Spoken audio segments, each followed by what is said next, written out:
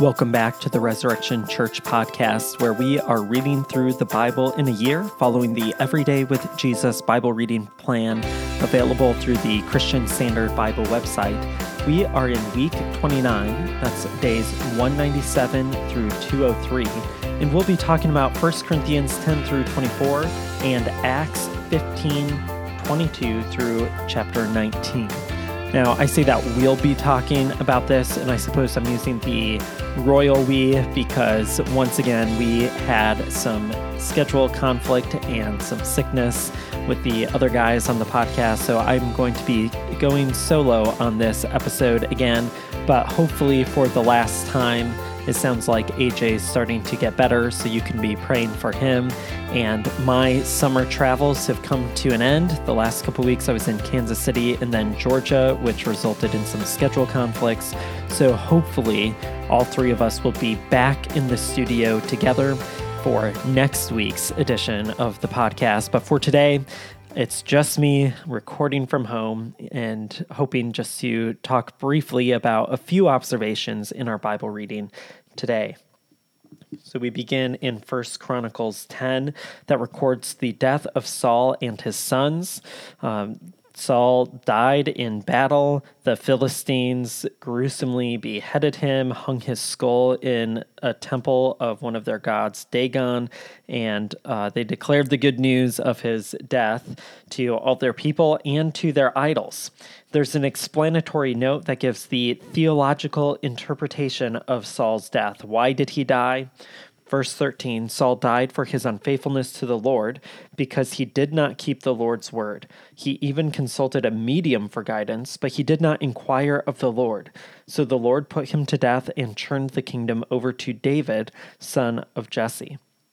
This introduces an important theme that will surface in the rest of our reading, the theme of inquiring of the Lord, coming to the Lord to seek his instruction and guidance and wisdom, obedience to his instruction when he gives it. We'll see instances where that does happen, and we'll see other instances of failure during the rest of our reading.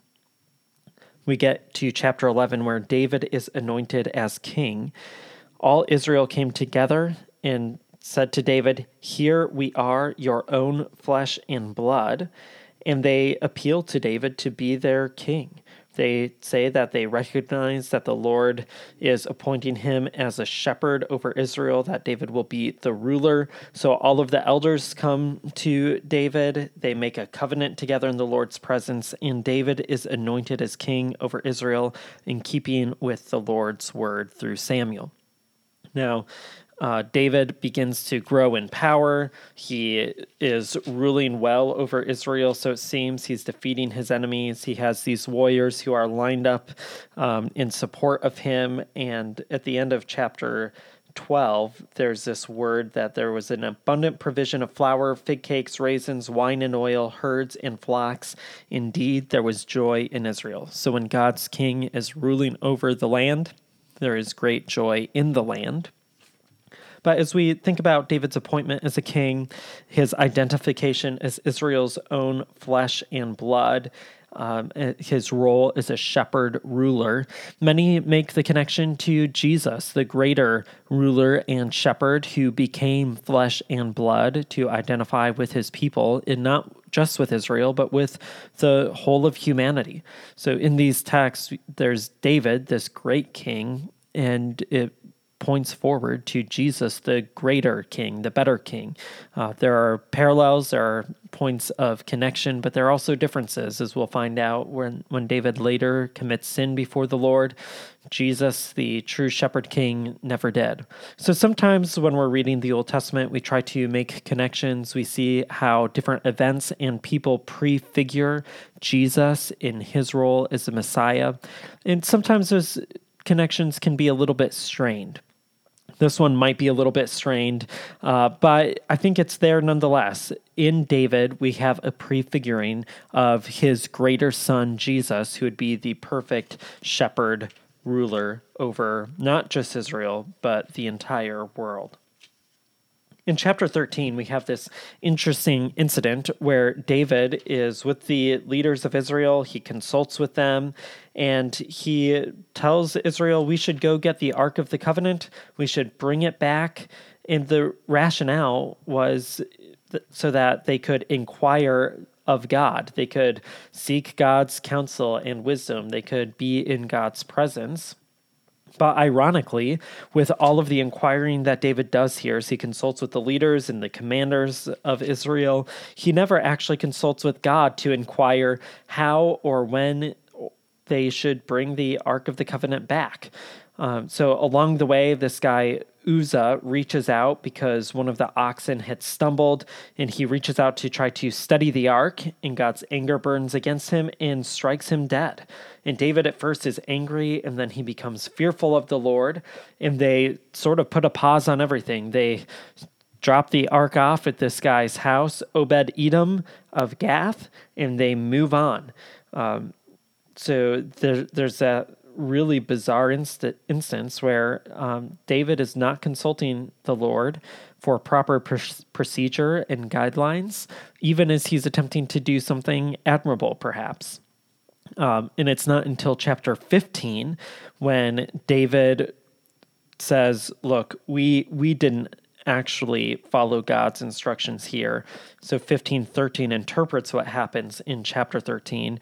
David says, for the Lord our God burst out in anger against us because you Levites were not with us for the first time, for we didn't inquire of him about the proper procedures. So sometimes we have trouble understanding what happened in chapter 13. Well, it's explained later in chapter 15. Essentially, David and Israel did not inquire of the Lord. They did not follow his instructions for moving the ark. We see this shift starting in chapter 14, where David does start inquiring of the Lord in his military campaigns and otherwise. So in chapter 14, verse 10, David inquired of the Lord how he should be going about his army attacks. And the Lord responds and gives him right instruction. So we do see a little bit of a shift in the way that David actually does make good on his intentions to inquire of the Lord. Finally, they do bring the ark back, and David is with those who are leading the ark back, carrying the ark back, and as it's entering the city, David's leaping and dancing, and his wife looks out the window, and she sees David leaping and dancing, and she despises him in her heart. We've talked about this before when we were discussing this scene. I believe it was in 2 Samuel. And it's difficult to know exactly what to make of this scene, what judgment is being rendered here. I'm not altogether certain. I think we can empathize with Saul's daughter, Michal, a little bit because David's taken other wives and he at the same time is showing delight before the Lord, so maybe she sees him as somewhat hypocritical. Maybe that's a narratival insight allowing us to see that David isn't perfect. There are reasons that he would be despised, or even for all of the love that Israel seems to have for him, there are people who wouldn't have that love for him. It's hard for me to say. So if you have any insights to that, shoot it my way. I'd be interested in thinking about this a little bit more. And then in chapters 16 and 17, David blesses the Lord. He praises the Lord. He appoints people to fulfill priestly roles and to lead Israel in worship. So chapter 16 essentially reads as a psalm. It's like a psalm that you might find in the Psalter, where David is praising the Lord, recounting the way that God made a covenant with Abraham, and he led his people out of Egypt. He defied all the other gods, and now he's establishing Israel forever and ever.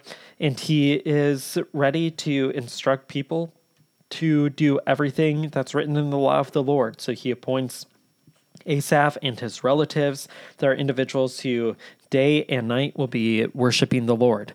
And these individuals, probably we could think of them somewhat similar as monks in a monastic order who have their whole vocation and calling to rise in the morning and worship the Lord, and in the evening to worship the Lord, and throughout the day be concerned with care for everything that is involved with the Ark of the Covenant and the tabernacle and all the rest. Well, in chapter 17, we get to a really important section in Israel's history and David's life. That's this place where the Lord makes a covenant with David. And as you read chapter 17, you'll hear echoes of the covenants that God made with Abraham and the reiterations of that covenant with Isaac and Jacob. So it's really like David joins the rest of Israel's founding fathers, the patriarchs, and perhaps even surpasses them as God covenants to establish David as the king over Israel forever. He speaks to him in fatherly language. So 17:13 is he's talking about David's descendant Solomon. I will be his father, and he will be my son. I will not remove my faithful love from him as I removed it from the one who was before you, that is Saul.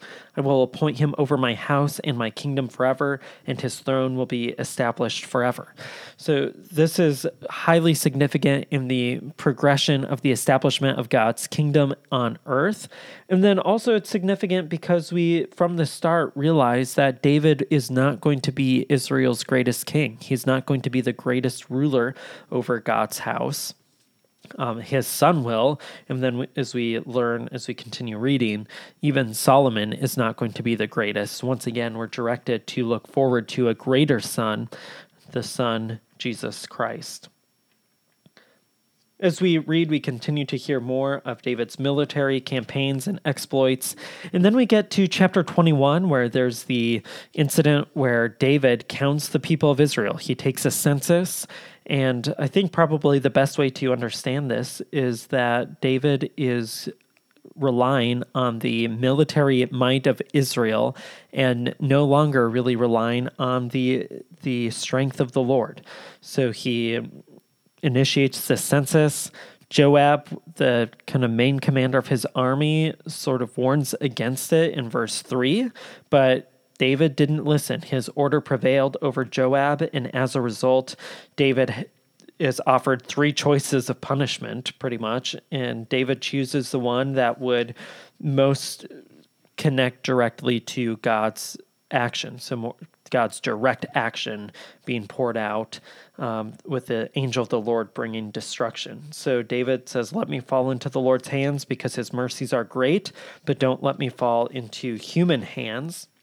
And at the end of the scene where David sees the angel of the Lord with this terrible sword where he is exercising judgment on Israel, David recognizes that ultimately it's his sin. He's acted wickedly. So in verse 17 he says, but these sheep, referring to Israel, what have they done? He asks that God's hand would be against him, and God complies. He listens to David. David goes to buy a threshing floor to build an altar, and he insists on paying the full price. Again, we hear some echoes of Abraham's interactions with the inhabitants of the land when he's buying the cave to bury his wife. But David's insisting on buying the full price. And then David offers a sacrifice on his behalf and on behalf of Israel. But then there's this note at the end of the chapter where David could not go before the altar to inquire of God because he was terrified of the sword of the Lord's angel. Now, we could think about this in a few different ways, but I just want to emphasize that David, again, I think is acting as a prefigurement of Christ, but Christ, of course, does this in a better way, where Christ, on behalf of the sheep, becomes the sacrifice who bears God's wrath. So he builds an altar, so to speak, as he proceeds towards the cross, and he acts as the sacrifice on the altar to avert God's wrath on people. David does this in a smaller way here, but unlike Jesus, he is not able to enter into the presence of God without fear. we have Jesus as our intercessor on our behalf, who stands before God pleading on our behalf, and he does so without fear because his sacrifice is perfect and he himself is perfect. Well, David is not that great priestly king. Jesus is, but we get sort of a prefigurement of it here in chapter 21. Then in chapter 22 and following, David wants to build a temple. He knows that he is not the one who's going to do this. So he, in his lifetime, to help Solomon out, begins to set aside supplies and money so that Solomon will be able to accomplish building this great and glorious temple. But it's not going to be David who does it. It's going to be Solomon. And as he speaks to his son Solomon, he tells him in chapter 22, verse 19, you need to determine in your mind, in your heart, to seek the Lord. This is what Solomon needs to do, and we'll find that Solomon begins this initially, and then he'll fail to do it. He'll fail to seek God with his whole heart. But David installs Solomon while he's still alive as the king over Israel, sort of ensuring a smooth transition. He appoints priests who will pronounce blessings in the name of the Lord forever. They'll stand every morning to give thanks and praise to the Lord, and likewise in the evening. And then we wrap up in chapter 24 with the divisions of the priests, and that's going to continue on in our reading for next week. Let's give a brief book promo for Eugene Peterson's book called The Invitation, A Simple Guide to the Bible. As we've been making our way through the Bible reading plan, you may feel like you've already forgotten most of what you've already read, and you're a little bit intimidated by the fact that there are many books left to encounter in this Bible reading journey. You might feel like you aren't able to summarize the main points and features and message of each book along the way, and that's okay. It's hard to remember everything that we've read, and that's where this book becomes really helpful. In about 1 to 5 pages covering each book of the Bible, he summarizes some of the main themes. He gives some direction in thinking about how to read, and it serves as a helpful reminder for these large books of the Bible that we've been reading through so quickly. So I would encourage you, if you have not picked up Peterson's book called The Invitation, it may serve as a helpful reference as you seek to recall the main features of the books of the Bible that we've read so far. We turn our attention now to our New Testament reading, which is Acts 15, verses 22 through the end of chapter 19. I talked a lot about the Jerusalem Council and the letter to the Gentile believers in the last episode, so I'm going to just read the letter that was sent that starts in verse 23 of chapter 15. From the apostles and the elders, your brothers, to the brothers and sisters among the Gentiles in Antioch, Syria, and Cilicia, greetings. Since we have heard that some without our authorization went out from us and troubled you with their words and unsettled your hearts, we have unanimously decided to select men and send them to you along with our dearly loved Barnabas and Paul, who have risked their lives for the name of our Lord Jesus Christ. Therefore we have sent Judas and Silas, who will personally report the same things by word of mouth. For it was the Holy Spirit's decision, and ours, not to place further burdens on you beyond these requirements, that you abstain from food offered to idols, from blood, from eating anything that has been strangled, and from sexual immorality. You will do well if you keep yourselves from these things. Farewell. So this is the letter that's sent to the Gentile churches. And I think it's interesting that in our reading for this section, Paul essentially founds the church at Corinth in chapter 18. But prior to that, as this letter has been sent out and as Paul goes on his missionary journeys, as he's planting the churches, he's essentially communicating what was in that letter. So they're strengthening the church in their faith, they're giving these instructions, and they're starting churches. And it's interesting to me that when we read 1 Corinthians, a letter to this church at Corinth that apparently is started here in chapter 18, Paul is talking to them about issues of sexual immorality and food offered to idols. So it seems to me that probably the Corinthian church was aware of the judgment by the Jerusalem Council, and they chose to defy it and to pursue their own practices. And Paul, in that letter, is now not just reiterating the letter, but he's trying to explain where they've gone wrong and how to be thinking about these issues. It's also interesting that in our reading in Acts, we come across Apollos, who's an eloquent speaker. He's in Corinth. We see that in chapter 19. And when Paul starts out the letter to the Corinthians, he's dealing with this issue of them breaking into factions and following after different speakers and leaders, and one of those is Apollos. So there's a lot of continuity between our reading in Acts and what we'll find later when we get to 1 Corinthians. But jumping into chapter 16, Paul encounters a man named Timothy. Yes, that's the Timothy who he will write to in the letters bearing that name in the New Testament. And he begins traveling with Timothy, bringing him along with him. And as they're going through those towns, as I already mentioned, they're delivering the decisions reached by the apostles and elders at Jerusalem for the people to observe. So the churches were strengthened in the faith and grew daily in numbers. So they're going about. This is really action-packed. There are situations where Paul and his companions are imprisoned, but then they preach the gospel. They're delivered.